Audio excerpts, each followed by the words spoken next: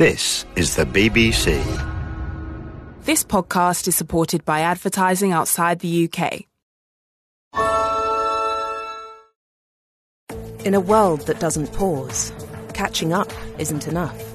The Financial Times keeps you one step ahead in your life and career. With breaking news, detailed analysis, and a deep understanding of the global economy. Don't just keep pace, set the pace. Fearlessly Pink. The Financial Times. Read more at ft.com/fearless.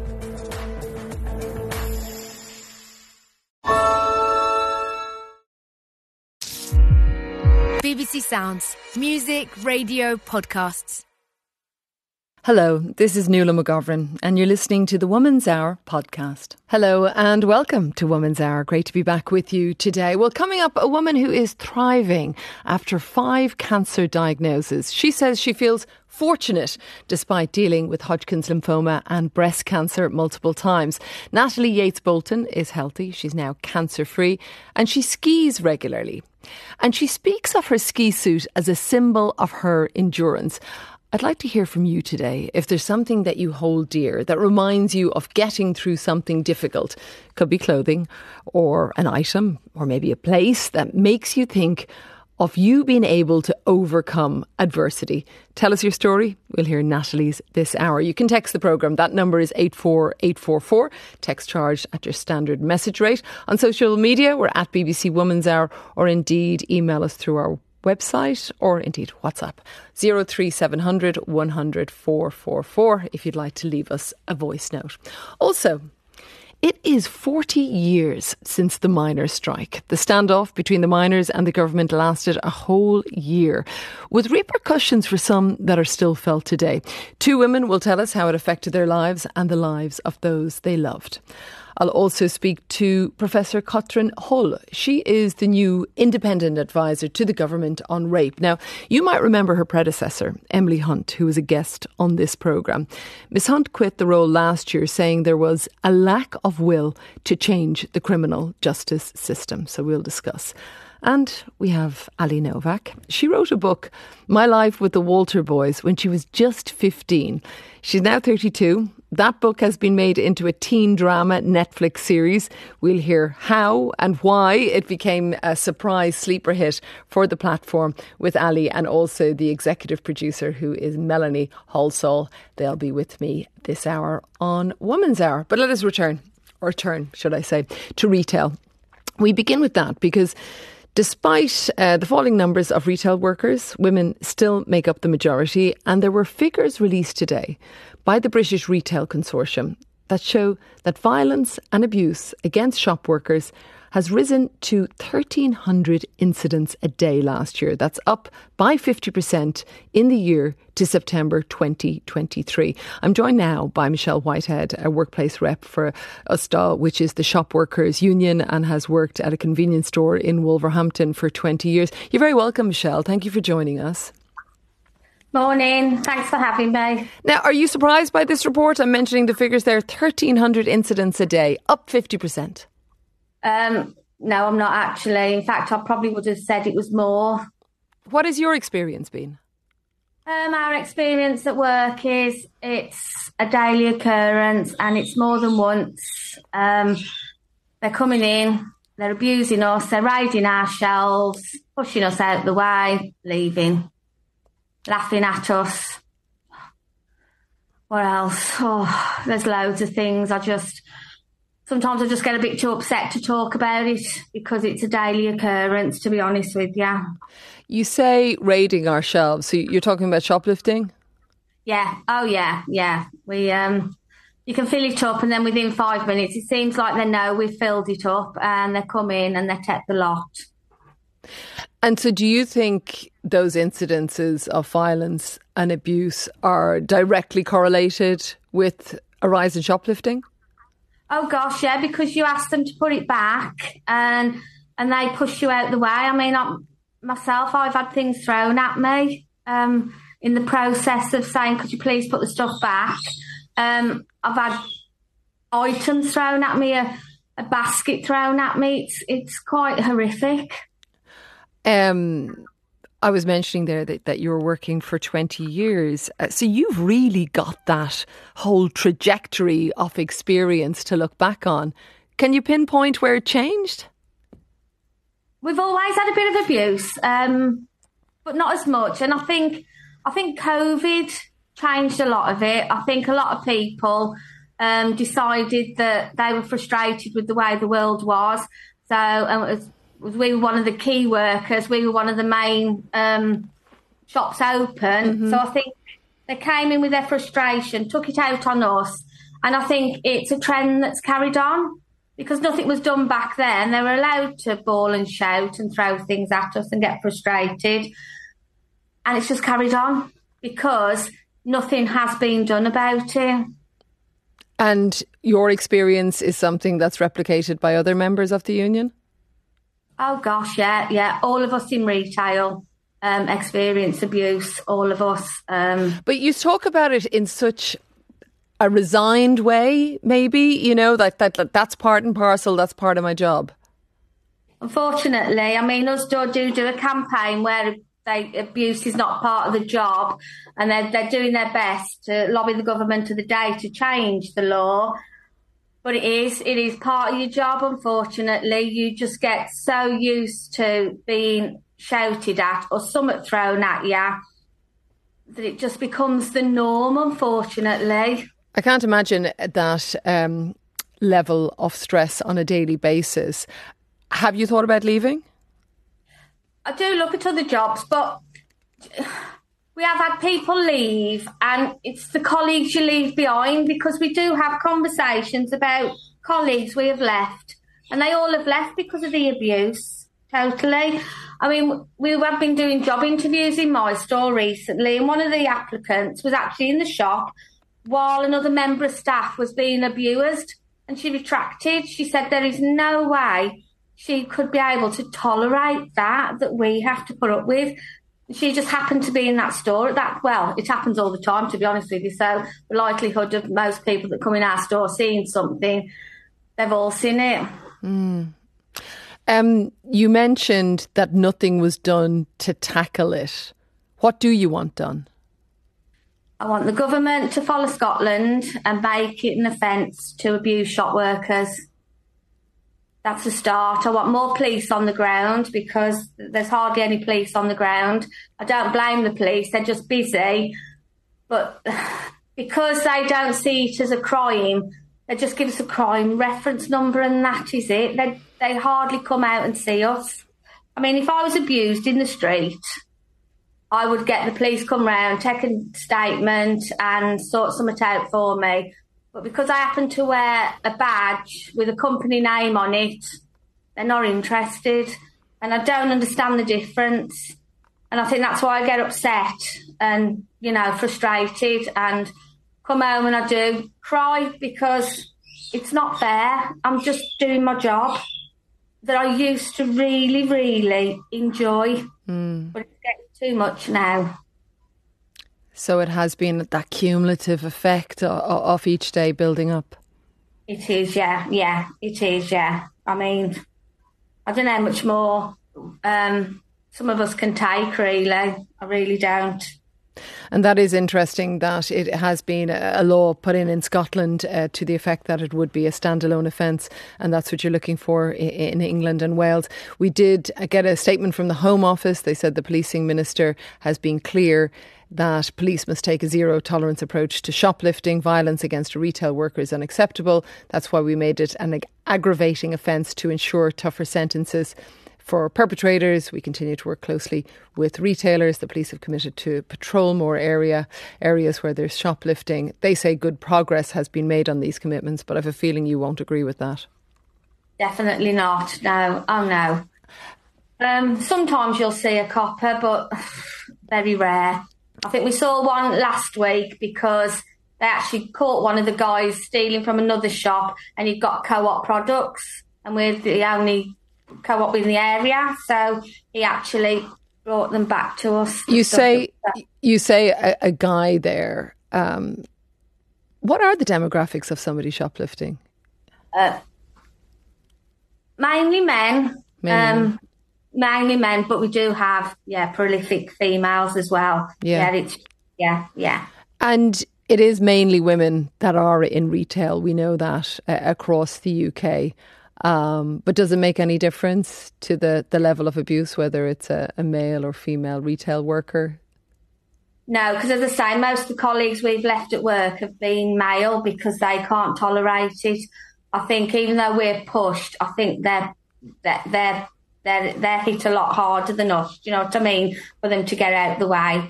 So for a man, it must be even more that, because men are supposed to, you know what I mean? And it's just not fair. It's not fair. Do you think you'll stay in the business? I honestly don't know, to be honest with you. Something's got to change.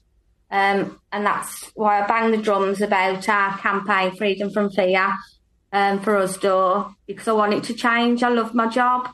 And it would be a shame that these individuals have caused me to have a career change that I'm not looking for, to be honest with you. Mm. Thank you so much for speaking to us. That is Michelle Whitehead, who's a workplace rep for Usdaw and also has worked at a convenience store in Wolverhampton for 20 years. If you're wondering about a little bit of the squeaking in the background, that is because Michelle has budgies, as I know, that were also making their debut on Woman's Hour. Well, I want to turn to my next guest. That is Dr. Natalie Yates-Bolton. She is a senior lecturer in nursing who has survived 5 bouts of cancer. She's now 57. She was diagnosed at the age of 22 while still at university. But 35 years later, she's had, get these numbers, 11 operations, 30 sessions of chemotherapy, 55 rounds of radiotherapy, and they were for Hodgkin's lymphoma and also for breast cancer a number of times. Natalie wants to raise awareness of living with cancer diagnosis and joins me now. Great to have you with us, Natalie. So you've been clear of cancer for the past 6 years. How does that feel? Kind of. I've been on one of the most recent types of drugs, one of the newest types of drugs, targeted therapy for the last 6 years. So my last cancer diagnosis, the 5th diagnosis, was 6 years ago. And immediately I was fortunate enough to be put on these new targeted therapy drugs. So the amazing thing is that they're working and I am cancer-free. I have full body MRI scans every 16 weeks, blood tests every 3 months, and there's no cancer, and I'm living life to the full.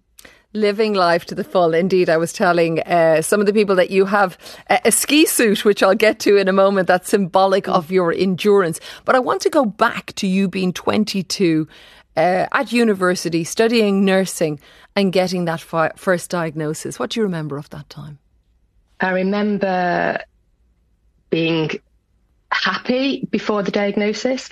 I was a student nurse on placement at the hospital that I went to get my feedback from the biopsy, and I was sure they would say everything's fine, go on with your life. So much so that I had a suitcase with me because I was moving to a different hospital for my next placement. And that wasn't what they said. They said, you have Hodgkin's lymphoma. And my first thought was, I've heard about that in my lectures. That doesn't sound good. So quickly, I thought about what I'd been taught, and the consultant was amazing and really asked me what I wanted. Which hospital did I want to be treated in? Did I want to stay at that hospital in Guildford, 250 miles from home? Did I want to go to the Christie at Manchester? Or did I want to go to the Royal Marsden? And I quickly did the calculations and said, I'll stay here at the Royal Surrey. I'll have my treatment at St Luke's, because I knew that way I would be able to continue with my nursing degree and graduate with my friends. So I was really grateful that first consultant showed me how personalised care, planned with the patient, empowers the patient, and I was able to live life to the full. For the 30 radiotherapy doses, I could still go on to placement, and I did graduate with my friends. So I thought, okay, life, thanks for that. I'm bolder, braver and more courageous, and I thought that would be my only experience with cancer. But it wasn't. It wasn't. So carried on with my life, living life. I worked in London, worked in Australia, came back to Manchester, met my husband, I had started my family and still nursing. And then 14 years later, the lymphoma had come back and it was quite established. And so the treatment was quite intense.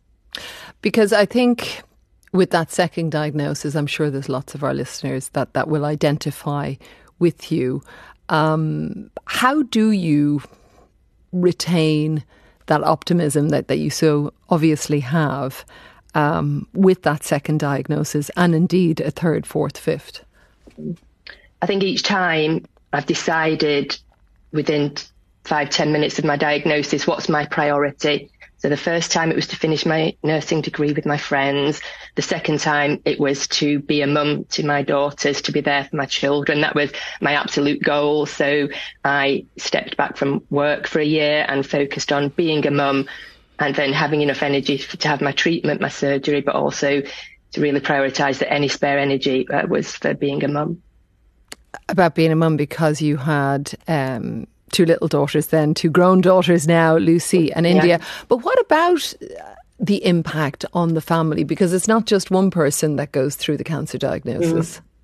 Yeah, so my husband will be listening because he loves Woman's Hour. Great. And he knows what I'm going to say about him, and he'll probably wish that I'm not going to say it. Say it. But no point, giving a different account. So my husband doesn't cope well with me being ill. And so when I'm really sick, he'll stay at work as long as possible. So I know when I'm getting better because he'll start coming home earlier. So, I think, we need to be honest that it does affect family members in different ways. And my daughters, who were 9 and 13 then, were able to step up into that caring role and a little bit of role reversal. But I was really mindful that I wanted them still to have their childhood. That was my priority, that they were kids and it was about them having a childhood, not about me being a sick person. But, that aspect you talk about your husband pulling away, I think that will resonate with many people as well, because you can never predict who's going to be great in a cancer crisis, right? Yeah. And there might be many women that would be furious. And I don't know whether you were or not with your husband, but in that particular instant. And how do you deal with the person that you need to be strong, not being able to be there in the way that you might want them to be? I think in life, you have to let people be how they need to be. So that was absolutely fine. That was his approach, because my mum was around, my sister, I've got amazing friends. And every time I'm ill with a diagnosis, my friends just pull so closely and so tightly around that I'm absolutely 100% supported. Shall we talk about your skiing and your ski suit, this symbol that you have of your endurance? Yeah, so the second diagnosis, which was the second lymphoma, I finished that chemotherapy in the February. It was a dark night in Manchester when I'd gone for my last sign-off, so I was driving home. So I went past Snow and Rock, which I'd never been in. Which is a store that does a lot of ski gear, yeah. Yeah. So I had been thinking, do I need a bucket list? I'd never had one. And I thought, do I need to have one? If this cancer comes back a third time, will there be anything that I wish I'd done? And I thought, well, I've actually never been skiing. So as I was driving home, I didn't mean to pull into the Snow and Rock car park. And I didn't mean to go in the store, and I didn't mean to buy a ski outfit. But hey ho, that's what I did, and carried on my journey with this ski suit, which was blue with yellow flashes on it and a furry trim on the hood, and then arranged a ski trip a year later because I wasn't strong enough. I'd literally just finished chemotherapy. So I think you have to pace yourself in life and pace yourself when you're having cancer treatment. So I thought in a year's time, I'll be strong enough. And me, my mum and the kids went skiing. We've been going skiing ever since. And I wore that outfit, that ski suit, for 15 years. After about 10 years, Lucy in India said, really, you need to stop wearing that suit. Yeah, just one more year. I'll just wear it one more year. And then the next year would come around and they'd say, you really need to stop wearing it. And I'd say, just one more year. Anyway, after 15 years, I've retired it, but it's folded away in my wardrobe. And I came across it at the weekend. I was going to run a long distance race, so I needed to get into a certain part of the wardrobe. And there was my beloved blue ski suit a little tattered and torn. Well, I threw it out to our listeners, Natalie, as well, and here's a couple of messages that have come in. I too am undergoing treatment for a diagnosis of stage 4B ovarian cancer. I recently bought a second-hand e-bike and it has changed my life. Physically, I feel better, but more important, mentally, it has given me back my freedom. That's Glenys from Gorefield.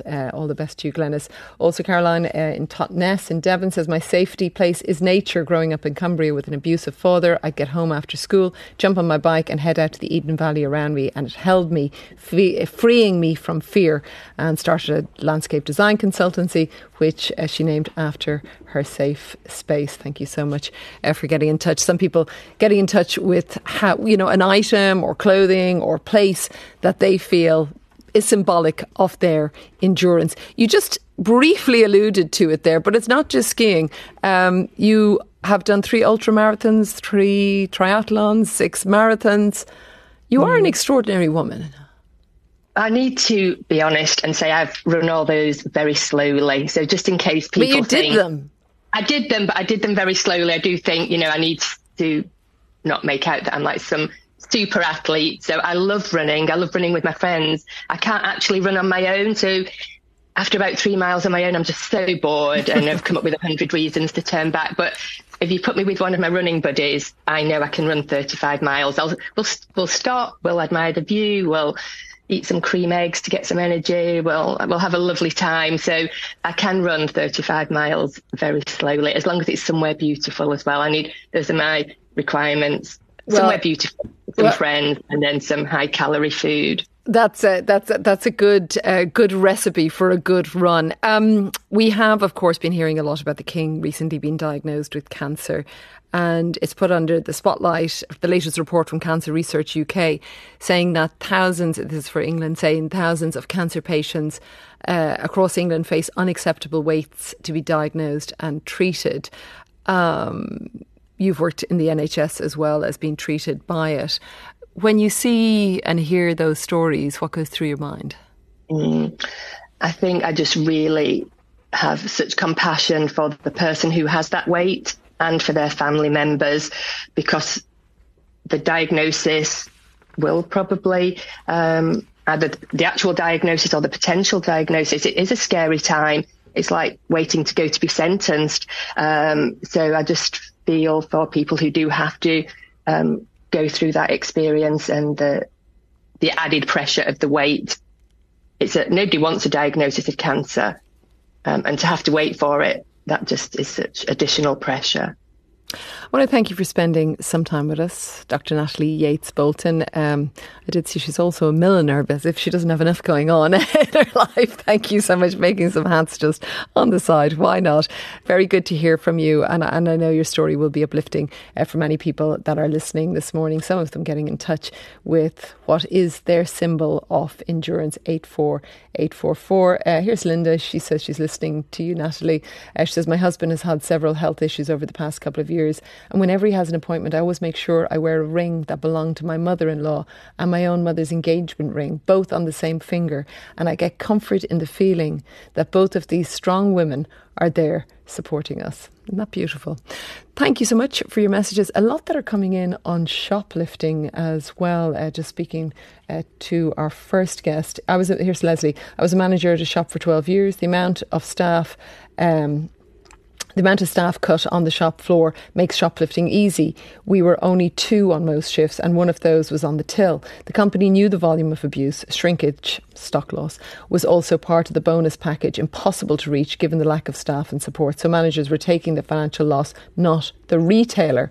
I'll bring some more of those, 84844, if you'd like to get in touch. Okay, I want to turn the clock back. 40 years ago, next month, most of the coal miners in the UK went on strike over pit closures and proposed redundancies. That strike lasted a year, and it was one of the most divisive conflicts of a generation. On Sunday, BBC Two is broadcasting the miners' strike, a frontline story, which features personal testimony from 15 men and women that were on the front line of that strike, including Lisa McKenzie, who joins me in studio. Also joining me from County Durham is Heather Woods, who, like Lisa, was very active in the strike. First, I want to bring you a little bit of a BBC News report. This is from May 1984 about the role of women in the strike. If there was an award for the most kissed man in Barnsley today, there's no doubt about the winner. The women gave Arthur Scargill the pop star treatment, queuing up for him to sign their T-shirts. Mrs. Scargill was there to see things didn't get out of hand, however. She's led the campaign to stop local traders withdrawing credit from strikers' families. Some wives with young families are managing on £25 a week, but they say the lost housekeeping and cancelled holidays only make them more determined. Mining's a male monopoly, and by tradition, women have known who accepted their place. But that, said Mr. Scargill, is over. Our women are not just helping with the men in the kitchens, they're on our picket lines fighting. Well, the voices you heard there, BBC correspondent Michael Cole and Arthur Scargill, of course, the president of the National Union of Mine Workers. Lisa, let us start with you. Good morning. You were 16 when this strike started, and it was your birthday. What do you remember? Yeah, it was 9th of March, 1984. I was in bed and I could hear a load of voices downstairs, which was very unusual because my dad was on days, which meant he leaves at 4 o'clock in the morning and comes back at 2 in the afternoon. So I thought, what's going on? Is it something to do with my birthday? I love the way kids think, right? It must be to do with me. Well, you say kid, but I literally changed from that day from a kid to an adult. That was one of the things about the strike. That year I went to work and my wages were important to the family. So I wasn't a kid really for very long. I went downstairs and my mum said, we're on strike, and that's it. Immediately she got on, sprung into action. She was cancelling the butcher, cancelling the milk. She knew immediately money is going to be tight. Yeah. She knew this is going to change everything. She knew it was going to be a long time as well. My mum was a trade unionist. She'd shop steward for her trade union, which was the knitwear, footwear and apparel union. She'd been organising women and trade unions for many, many years, and she immediately knew what was going to happen. So literally the day my dad came home and wouldn't cross the picket line, we started setting up Ashfield Women Against Pitch closures in our house with other women, and I didn't go back to school again. That was it. That was like a full-time job. Yeah, well, you were going out. Well, I went to work. I went to school the next day, and I'd got coal nut doll stickers on me, and the school was not happy and sent me home. There's also a lot of police in the area that were starting to harass us for many different reasons, harassing me because I'd got the coal nut doll stickers on, but also harassing some of my school friends, trying to get them in the back of the van. And so my mum just went, you know what, you're not going back. So I didn't go back. So that begins to, though, illustrate this division that there was from day one between some in authority and others that were going out on strike. I want to bring in Heather. Now, you were older than Lisa at the time. You were 32. You had young children. What do you remember from those early days? I think I had already learned a lot from the previous political activism that I was involved in. But it was in 83 when we first realised as a community what was going to happen, the way Thatcher was creating a society of selfish individuals. But at the beginning, it was excitement because I saw this as an opportunity to get women together, get women involved, get women to have opinions, have ideas, have views. And that's the way I felt at the beginning. I knew it was going to last a year. Somebody asked me, how long will it be, Heather? How did you know that? I don't, because I knew Margaret Thatcher was a stubborn woman, and she was determined to get back at us because of what the miners did to Heath in 74, because we'd beaten him. Margaret Thatcher was out to get the NUM and mining communities. I knew she wouldn't give in easily. So I said, prepare, that's my forte, organise, prepare, and prepare for the long run. And that was a year to me. Well, let's talk about that with both of you. Lisa, what do you remember of the organising, preparing? What were the women doing around you? Yeah, I mean, one of the things that was happening with our women is nobody was short of opinions. No one was short of political nous. People, when you live in mining communities, the politics are there every day, all the time, in your house, being talked about constantly. So it wasn't, women has always sort of been political in their communities, whether it's about organising schools, whatever. So they just came together and started organising the way they did. But interestingly enough, there was other women in our area that had been organising from the 1926 general election. We had a woman called Ida Rackett. On day 2, she's round our house and she's saying, right, this is what we did in 1926. So therefore, we were writing letters, longhand, having to ask anybody for help and for support in order to get the soup kitchen set up. And people came through? Yes, yeah. My mum, she didn't have a good education at school, but we were writing longhand and then I was sort of going through it. We sent letters to Malupa Baby Food. They sent us a load of baby food. And then within a few months, we'd got the soup kitchen set up. Which was a huge part of trying to feed people. Yeah. Then it was also a place where we came together, a place where you could sort of strategise and talk. And unlike other areas, Nottinghamshire, because most of the men were working, we didn't have any access to the welfares or the spaces of the union because we were the minority. So we had to find other places. And you see that division in the documentary between maybe Yorkshire, for example, and Nottinghamshire. But back to you, Heather. What was the most important thing you think that women were doing at that time where you were? At first, it was the important thing to the women that I was involved with was to provide food, sustenance, which has usually been the woman's accepted place in our societies. But I have to say as well, women in our communities have always been the backbone because whenever there's been a problem, it's the women that have come out and sorted it. But it's never been recognised really by the rest of society. In our communities, it's accepted, but outside there's a myth that in mining communities they have these big, strong men ruling these little women in crinoline dresses, and that's just not the way it is. Can I just... Sorry. Please do. I see Lisa's nodding her head there. I completely agree with that. I mean, there's been a narrative since the strike, and I saw it at the time when we started to get a lot of people coming into our communities. First time I'd ever met middle-class people when they came into our communities. And I remember the narrative was already starting then, that women in mining communities had been oppressed.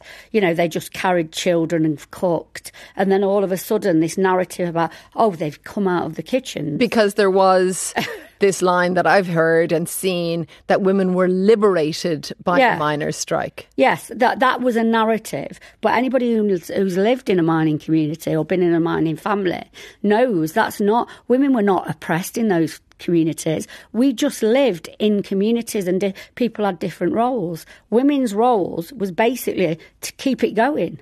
Back to you, Heather. I can see you're nodding. Yes, I totally agree. But I do also think there were a lot of women who didn't understand what their capabilities were. That was the problem. They had opinions, they had views that were stressed within the home, but they'd never gone out there and been political. And at first, it didn't happen around here. I don't know about any other area, but in our area, it didn't happen at first. Food on the table was the first thing. After that, it was, all right, we want to go on the picket lines. We want to go to rallies. We want to speak. And how was interviewed by television, and it happened. But how was that received by the men in these pictures? And of course, it won't be this. I can't make one massive generalisation, but from what you saw, Lisa, for example, my dad was not. He wasn't happy about women going on the picket line at all. Why? My dad worked at Silver Hill Pit, and that's where Anne Scargill was arrested. And my dad had seen Anne Scargill get arrested. For a start, he didn't really think that they should have been there. He thought that they were sort of trying to, bring the press and they were trying to cause trouble. And remember, this is in Nottinghamshire. Our lives were very different there. We didn't have the whole community behind us. So when he saw Anne Scargill arrested, you know, and she was treated quite roughly, he didn't want women on the picket line, which was interesting because I used to go, but I'd go with all the young lads who, you know, might sort of, they're a couple of years older than me. And he never really thought about that. He never said anything about that. It was more about his wife. He didn't want going. Yeah, and other women. And there was a lot of men that was quite against it, really. Did they come round? Well, I don't think it was they came round. It's just that the women... I mean, my mum just went, we're going and that's it. And there was massive arguments. But, you know, I was going all the time anyway. I want to come to also what you think the repercussions of that time were. The documentary is so thought-provoking, and you begin to see also, perhaps through women's eyes as well, how it affected not just them, but the men that they loved. Heather? In our communities, it changed. It was devastating, the end of the strike, because we knew what was going to happen. We knew that our pit would close, even though at that time our pit was in the black. We were profit-making colliery, but they made it so that it was unprofitable. We were in the red. So we knew, so we were scared. We were all scared together. Men, women, children, everybody knew that the pit had made... You see, before we had the mine in our village, there wasn't a village. The mine brought the houses, brought the jobs, brought the families. So we knew what was going to happen. Devastation. And it really devastated us. I heard you say, Lisa, that the pit was life. Yes. Well, the coal lived with us. We had coal in our houses. It lived with us. It was part of your family. You know, it was the very thing that kept us going. You know, my granddad had said to me when I was 2 and 3, you know, we are the most important people in the country. We keep the lights on. And I grew up really believing that being working class, coming from a mining community, was I was so lucky. I used to think, God, aren't I lucky? Until the strike, and then afterwards. And we were no longer the people that kept the lights on. We were old-fashioned, no good, stuck in the past, the enemy within. And how long do you think that feeling, or that, I suppose really the repercussions of that narrative lasted? What is it, the 14th of February today? Yeah. Well, it's still today. We're still here. This is it. This is what has happened to these communities. It's never changed. We still looked as backwards, no good, holding the country back. You could see it with the Brexit debates, actually, the way that we were being spoken about. Lisa McKenzie features in Miners' Strike, a frontline story. It's going to air Sunday night at 9 p.m. on BBC Two and iPlayer. And I also want to thank my guest from County Durham, Heather Woods. Thank you so much for speaking to us on Woman's Hour. If you want to get in touch, you can text Woman's Hour 84844. Many of you are getting in touch. I'll read some of your messages in just a moment. But I want to turn next to Professor Katrin Hohl. The government has just announced that it has appointed Professor Katrin Hohl as the new independent advisor to the government on rape. The previous advisor, Emily Hunt, stood down from her role at the end of last year after her own experience in the justice system as an abuse victim left her feeling unsafe. So marking her departure, Ms Hunt said at the outset of the rape review in 2019 that there was real momentum to change not just policy but culture, to put victims' needs at the heart of investigations and fight against rape myths. But in the last 18 months, she said, there was a lack of will to push on with more change. And she told Woman's Hour it stopped being a priority. Well, Professor Hohl joins me now as the Rape Review Progress Report is published. Welcome, Professor. I'm mentioning a little bit of your predecessor there as well, which we can get to. But why did you want to take on this role? Good morning. Why would you take on a role your predecessor said has become ineffective? I think it's precisely the reason I have taken it on. Is one, the justice system undoubtedly needs more reform. And secondly, I believe that it can be done And I believe it can be done because of the work we've done for the last 2 years within Operation Soteria, which is a groundbreaking police academic collaboration to try and transform the way police investigate rape, engage with victims, and how police services set themselves up to enable that. So I think we've seen progress, and I've seen enough of what's possible to want to give it a good go. Yeah, and you say that with a smile, but did it not give you pause? I mean, with Emily, she said that she basically, and it was due to a case that she had, a personal case herself, but that she felt the justice system couldn't ensure her safety. And this is for a woman who had been through it and understood it and worked within it. Mm-hmm. Yeah, and I know Emily, I've spoken to her. Her experience is horrific. And I think being in that role of being an advisor to the government while at the same time experiencing your own case being so badly managed is terrible. Now, I come back to the point is I think the worst possible thing I could be doing is to say, yes, that's a really big problem, let's turn my back to it. I think if there is a problem this big and you believe that you can make a difference, absolutely should you get involved. It would be the worst thing we could do is turn our backs onto the justice system and not support the government in trying to change it. What is your number one priority then? Mm-hmm. I think at the moment it has to be the issue of timeliness and backlogs. I think many of your listeners will have seen it in the news. So we're now in a place where the Crown Court has a backlog of about 70,000 cases, of which 10,000 are sexual offences. Victims wait for an intolerably long time for their case to go to court. And now we are also in a place that even once cases have gone to court, we're nearly out of prison spaces. So very soon there'll be nowhere to send anyone. So how are you going to tackle that? I mean, that is a very literally bricks and mortar problem, even if you get to the result that some that are prosecuting may want. Mm-hmm. I think the reality is that right now, nobody exactly knows how to do that. And when we're in a place as a society where we don't know the answer to the problem, the best thing we can do is to do research. And not ivory tower research that involves victims, that involves the players within the justice system to explore a new way forward. It's very clear that carrying on as usual or tinkering with the system isn't going to resolve this very big problem. It is 2019 when it began. We're already in 2024. Some might say that research will take time. They're already talking about people waiting 5 years for their rape case to get to court. I mean, does that not give you pause that, in fact, it's delaying getting justice for some of these people that are caught up in the system? Mm-hmm. That's why it can't be research as people think about it, where we go away, think about it very hard and then write a book that is published in 2 or 3 years' time. I think it has to be work done at speed. It's something we've already done in Operation Soteria. There already is a great deal of knowledge, even through my own research. Victims are telling us what they need from the justice system. We are not starting from zero. There is a lot of knowledge out there already. But for sure, the worst we could do is make policy or pass laws based on no data and no clear idea how to do it, or do nothing.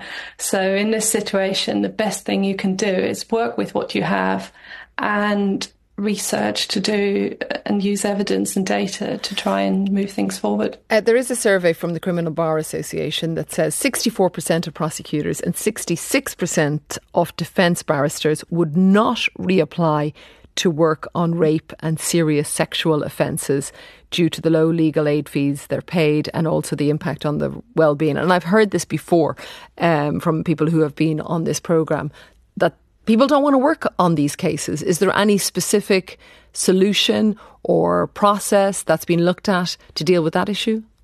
Mm-hmm. So we have the issue with the barristers. We also have it with police officers, is working on rape cases. They're deeply traumatic. There is great moral injury in seeing the trauma inflicted on victims through the offence, but also through the justice process. and feeling relatively helpless in not getting more cases to court, not providing a better service. So while pay might be one of the issues, I think we need to be much more aware of secondary and vicarious trauma and how we support people who work with victims. Because what we know is what happens when people are burnt out and morale is low, empathy lowers, and rape myth and stereotypes are more likely to creep in. There's quite a bit of research around it. So it requires more than money. It requires real awareness and tackling the issue of trauma for those who work with it, but also working to give people the specialist knowledge to investigate those cases, to prosecute those cases, and to support victims in a trauma-informed way. So these are some of the issues that still need to be dealt with. What do you feel is a step forward with what is happening at the moment? Mm-hmm. I think a step forward is the fact that the justice system is very prepared to take a real honest look at the issue. A step forward is what we've seen between the police and the Crown Prosecution Service working much closer together, working also better with the sector to support victims. We need to see that across the justice system. As we go deeper into the justice system, there is a lot less transparency, there is a lot less openness to research, to looking at the evidence. So a further step forward would be to open up the whole of the justice process for real scrutiny and development of new solutions. Are there any examples on the ground that you could talk about? I'm coming back to Soteria. I think this is because explain that for people who don't understand what it is. Yeah. So Soteria, it's a program where we as academics work closely with police to look at from all angles and with the CPS at why rape cases don't progress, why so many drop out, why victims withdraw and have terrible experiences, and then work together based on the findings to develop solutions that work for officers in practice. So that looks like, for example, materials like to support officers to investigate the suspect rather than over-focus on the credibility of the victim, producing materials to support officers to ensure victim rights are at the heart. They tell victims about the rights they have. They give victims a sense of voice and control in their process. So those are some of the things that work. It works to involve the sector, to draw on independent sexual violence advocates, to support victims alongside. So those are some of the things we know work. There are some of the things that work, an awful lot more to be worked on. Thank you so much for joining us, Professor Katrin Hohl. We'll speak to you again, no doubt, as you get stuck into some of the work that is to be done. You're listening to Woman's Hour. Thank you for your messages coming in. This is one who was talking about symbols of endurance is my yoga mat. We were talking about getting through something. I've been struggling with long COVID for the last year, unable to work. I can't swim, run, dance or even walk beyond a short distance. But I spend time every morning on my yoga mat, even if it's just to breathe or roll my knees. Thank you for getting in touch. All right, I want to turn to my life with the Walter Boys. This is a teen drama series on Netflix. It's hit 12 million views in its first week alone, so a sleeper hit, as they call it. It follows the story of Jackie, a 15-year-old girl whose parents and sister die in an accident, so she moves from New York to Colorado and she becomes part of a family of 9 boys and 1 other little girl. There's lots of twists and turns. It's very warm, I think. Some people say it gives them kind of fuzzy feeling when they're watching it. It was adapted by series creator and executive producer Melanie Halsall from a book that was written 10 years ago by the author Ali Novak. Ali Novak was just 15 years old when she wrote that book. Welcome to you both. Ali, take me back to that time you were 15. You were writing. Did you ever think it might be on a platform that we hadn't even thought about at that stage 17 years ago? Good morning. Thanks for having me. When I was 15, that was so long ago, I always knew that I wanted to be a writer. And I think that stemmed from my love of reading. When I was a kid, I would save my allowance and I would go to the bookstore when my friends would go to the movies in the mall. And that love of reading just turned into writing. And when I wrote My Life with the Walter Boys, I knew I wanted to be an author, but I didn't expect this story to be the first book that I published. I purely wrote it for fun. Wrote it for fun. Let's turn to Melanie. So what was it, Melanie, about the Walter Boys that made you think this could be a great series? Hi, thanks for having me. Well, the book is such a rich story and it's such a great big family. So when I first read it, I could see that it was right for television because we could follow the stories of all the kids in the family. We had a fantastic love triangle in the middle of it, which, as we all love, who doesn't love a love triangle? And Ali had created this amazing world and community around that. So I could see that we could generate so many different stories for all those different characters. And it's such a warm and funny book that it was just a pleasure to read. And so I could see straight away how it would work. How does it feel, Ali, seeing it come to life? Your thoughts that you had 17 years ago? I mean, it's completely surreal. Like I said, I only wrote this book for fun. I always knew I wanted to be an author, but I didn't think I thought I would have a very standard, traditional career path as an author.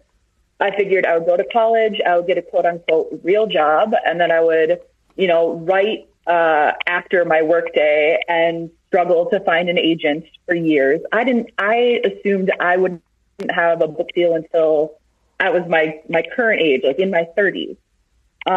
So when I wrote it, I just, I put it online just because I didn't think anyone else would read it. And it just blew up. And I thought that was my moment, that the story getting really popular online. I never expected a TV show out of it. So surreal is the only way to describe looking back on something you created as a kid and now seeing millions of people enjoy it. Why do you think, Melanie, that it is such a hit? Because it's very gentle, right?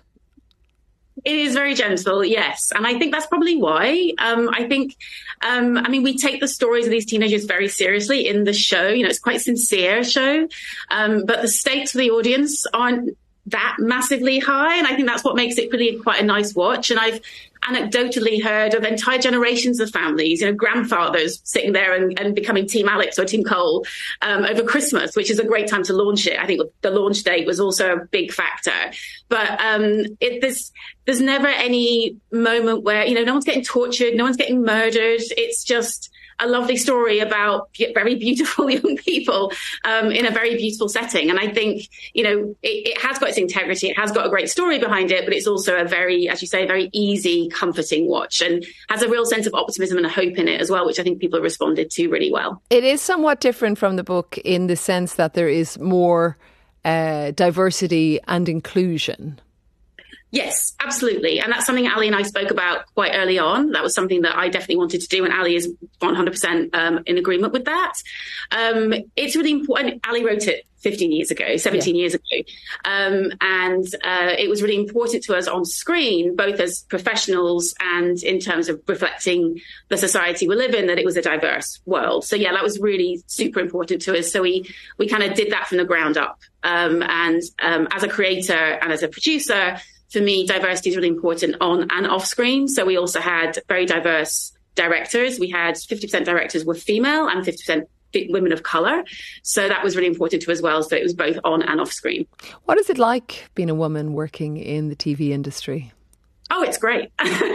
Always great. It's a challenge. Of course, it's a challenge. I think it's a challenge for everybody, especially when you're creating something and show running it. And I was in Canada for 6 months to make it. I think women have to work harder to get, it's that typical thing. We have to work twice as hard to get half the opportunities. I think that's actually in the show. And we do get passed over. I think men are given more chances than women. They get to mess up sometimes that women aren't. Sorry. No, I was just thinking because I was thinking particularly with female directors compared to male directors. We see that in film, that disparity that is there. Yeah. And the same, I would imagine, in television. Yes, it is. I think it's getting better in television. I think it's getting much better in television, but I still think women struggle to get given chances in the way that men do. Men are often seen as a safe pair of hands, and you're taking a chance on a woman, which conversely means that they don't get the experience they need to become a safe pair of hands. So we were very mindful of that, and that was something we really wanted to address in the direction of the show. Let me turn back to you, Ali. It's actually been commissioned for a second series, so that will have Melanie keeping busy. But you're also writing a second book, is my understanding. How are you going to get back into the mindset of being a 15, 16, 17-year-old girl? It's really difficult.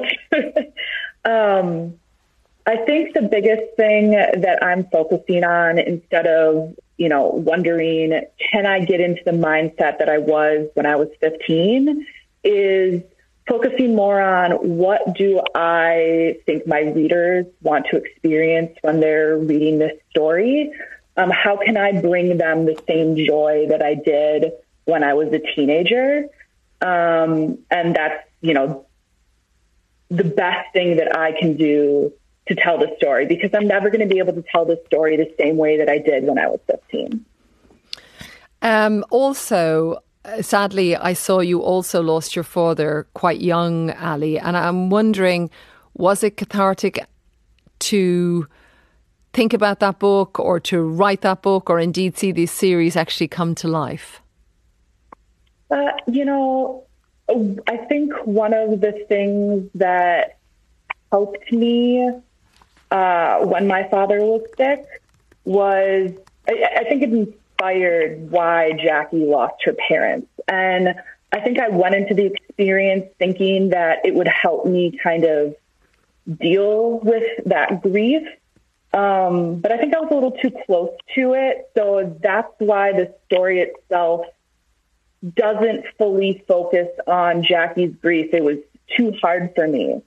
So I actually have a different book series where the main character's sister has cancer, and I kind of had to go back to the subject because it was too difficult for me when I was that young. I had to go back to the subject and re-explore it with a different series. I understand, yeah. Well, it's all very moving. You kind of see that teen grief as well, I think, with Jackie in the series with My Life with the Walters, in kind of the way that she holds it in. Ali Novak, Melanie Halsall, thank you both so much for joining us and telling us a little bit about your lives with the Walter boys. I want to thank all of you for getting in touch. My survival toolkit: a box of pencils in a psychiatric hospital, allowing me to hold body and mind together as an artist. It was my strategy for enduring therapy by simply drawing my way out of the chaos. Thank you very much for all your messages that have come in, whether it's on shoplifting, a miners' strike, or indeed what your symbol of endurance has been. I'll be back with you again, same time tomorrow, same place. I'll talk to you then. That's all for today's Woman's Hour. Join us again next time. I think the power of the show was crazy back then. The X Factor promised to turn ordinary people into pop stars. We stood there behind the doors when 16 million people are about to watch you go on stage, and Simon just stood next to you like, good luck, girls, good luck. I'm Chi-Chi Zundu. For years, I was a BBC showbiz journalist who covered every twist and turn. I want to go behind the scenes to find out from staff and contestants what it was like. You don't just want average people. You wanted, it was so bad. They were comical. I feel like I was humiliated just for the entertainment. Did the show ever come back and they said to me, Sam, will you come on and do it again? I'd be like, what time do you want me? Over 6 episodes, I'm looking back at the good and the bad of one of Britain's biggest TV shows. For BBC Radio 4, this is Offstage, Inside the X Factor. Listen on BBC Sounds. In a world where change is constant, it pays to look beyond your borders. The Financial Times offers a global perspective to give you a deeper understanding of international markets and emerging trends. Broaden your horizons and widen your influence. Fearlessly Pink. The Financial Times. Read more at ft.com/fearless.